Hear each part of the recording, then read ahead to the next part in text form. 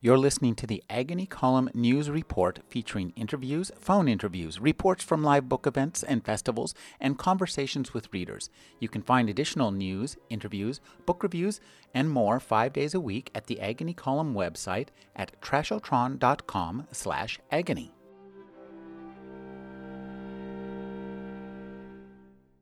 Debbie Sharp is a member of the Tor House Foundation and a docent for the Tor House Foundation, and she's working on this year's 2009 Robertson Jeffers Fall Festival. Thank you for speaking with me, Debbie.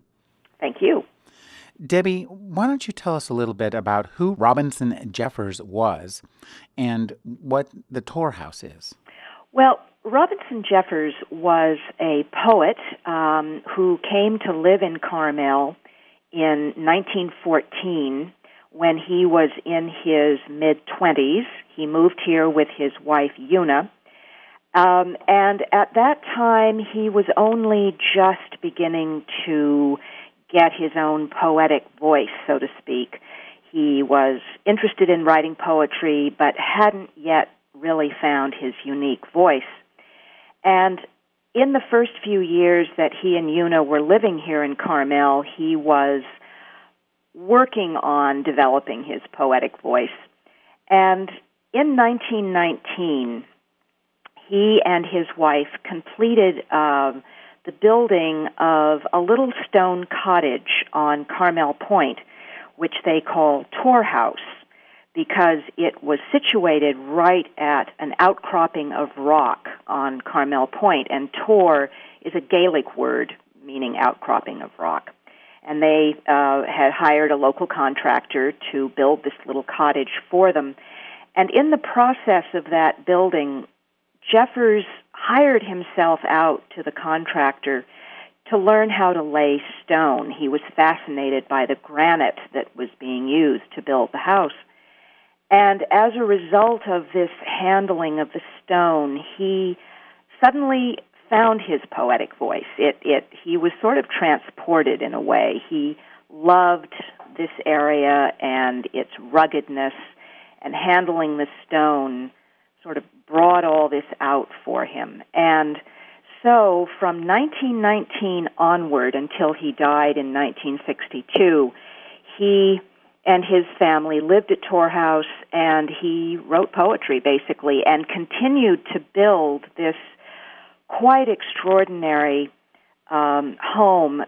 He went on, after he had built the little cottage, or helped to build the little cottage, he went on from that point and continued building entirely on his own, hauling the granite boulders up from the shore.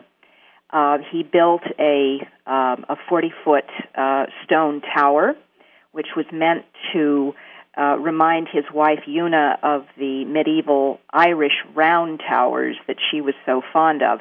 The tower itself isn't round. He wasn't able to manage that, but it's a wonderful, very medieval-looking tower. And there are several other buildings that are part of the Tor House compound. And so it was a life's work along with the poetry that he wrote there. Now, Robinson Jeffers was a prolific poet, but he's also wrote letters, even though he avowed that he hated writing letters. Right. Tell us about this forthcoming publication, The Collected Letters of Robinson Jeffers and Selected Letters of Una Jeffers. Right. Jeffers didn't really enjoy correspondence, but he did write some really wonderful letters to friends, to acquaintances, and the collecting of these letters has been taken on by the Jeffers scholar James Carman, who is a retired professor of English from Chico State University and also happens to be a member of the Tor House Foundation board.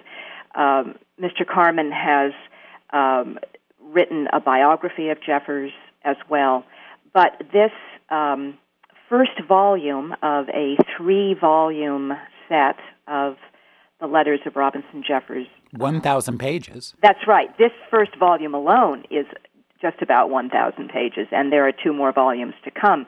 This volume covers letters written by Jeffers from 1890 to 1930, which would take him from his very early childhood — he was born in 1887 — up until the time that he had really become nationally known. He became really well known in the late 20s. And this first volume is an absolutely elegant book. Carmen's work on this has just been incredibly thorough. It includes a wonderful introduction of over 100 pages about Jeffers, about the time that he lived, and how he fit into the poetic arena of the time. And then each letter is very thoroughly annotated. Carmen has just done a magnificent job with this, and we are extremely pleased that the Fall Festival weekend, next weekend, is sort of going to be the outing of this, the debut, I should say, of this first volume. So we're very pleased about that. And there's another book that will be discussed there, Can Poetry Save the World? A Field Guide to Nature Poetry by John Feldsteiner. Tell us about that. Right. Feldsteiner is a professor at Stanford. He evidently has become fascinated with the idea that in this present ecological disaster that we're living in, that poetry might well serve to wake people up to the need to do more to save the earth. And he has chosen a number of poets. I believe it's perhaps 40 well-known poets who dealt with nature primarily. And he evidently has dedicated a short chapter to each poet, talking about how that poet's work could help to galvanize readers into thinking more deeply about nature. And of course, Jeffers is included in the book because much of Jeffers' poetry deals with nature, man's proper place in nature, and also simply extolling the beauties of our own Central Coast, which are easily on display at this tour house. You can, when you visit this area, you can just imagine how anybody would be inspired. Tell us a little bit about this upcoming celebration. It starts Friday, October 9th, with a sunset celebration at the Tour House Gardens. Right. This is an annual event which we hold every October, in early October, and we begin with what we call the sunset celebration. It's a wonderful time to be at Tour House at dusk. Hopefully there will be a lovely sunset. And we have a wine and cheese reception. Reservations are needed for that event, as for all of the events in the weekend. The sunset celebration is at a cost of $15 per person, and I can give information about making reservations in a moment. That will run from 5 p.m. to 7 p.m., and one nice feature is that the little cottage at Tour House will be open so that people will be able to go in and look around, and we will have Mark Rush, who is an Irish flutist, walking through the grounds playing his flute, and Mr. Carmen will be there signing copies of his book. The following day, Saturday, the 10th, we will have a series of lectures at the Carmel Women's Club at 9th and San Carlos in Carmel. The cost of that is $40 per person, and there will be 4 lectures throughout the day, 2 in the morning and 2 in the afternoon. The first lecture will be John Feldsteiner talking about his book, Can Poetry Save the Earth? And then there will be a presentation by one of our archivists at Tour House, Joan Hendrickson, who specializes in photographs of Jeffers and his family, and she has put together a photo presentation called Jeffers Among Friends, which will show Jeffers at his leisure with his family and friends in and around the Carmel, Big Sur area, which he loved so much. Then we'll have a break, and people can go off and get their lunch. And then in the afternoon, we're especially pleased to have three nieces of a very prominent Carmelite, Noelle Sullivan, who was a contemporary of Jeffers and Una and knew them very, very well. He and the Jeffers really had a lovely friendship. And three of his nieces, Brenda, Alice, and Sheila, are coming to Tor House. Brenda is the widow of Robinson Jeffers' son, Garth.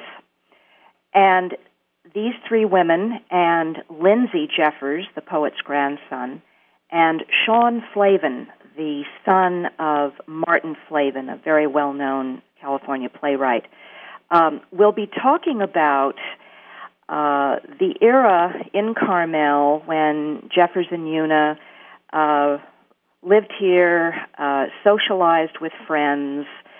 What we're trying to do in this panel discussion is to evoke the Carmel of Jeffers' time, which was a good deal less pretentious and more artistically inclined than Carmel is today. And I think these five people will do a wonderful job of that. And then there's a banquet in the evening, and then on Sunday there's a poetry walk.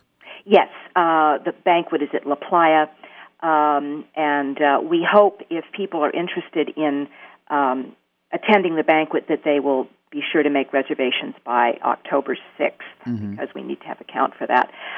James Carman will be the featured speaker at that banquet. And then on Sunday, we always have a free event, the annual Jeffers Poetry Walk, which takes place at the Carmel River State Beach. And that's really a lovely time.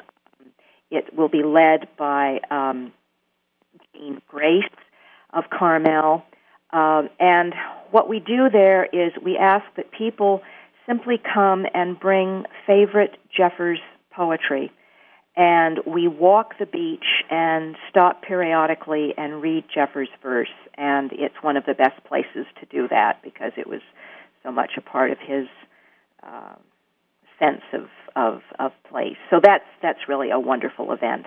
It begins at 9 a.m. and people should meet at the Carmel River State Beach parking lot. Now, is there a website where people can find out information about the event and the Tor House and Robinson Jeffers in general? Yes, it would be torhouse.org. And there is, on that website, there is all the information about the weekend plus a reservation form that can be printed out and sent in.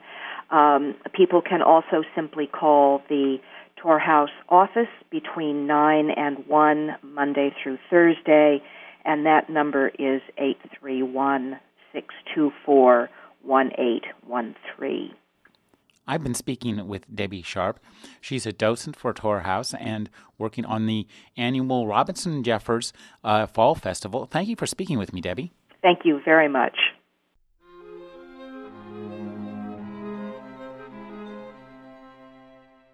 You're listening to the Agony Column News Report featuring interviews, phone interviews, reports from live book events and festivals, and conversations with readers. You can find additional news, interviews, book reviews, and more 5 days a week at the Agony Column website at trashotron.com/agony.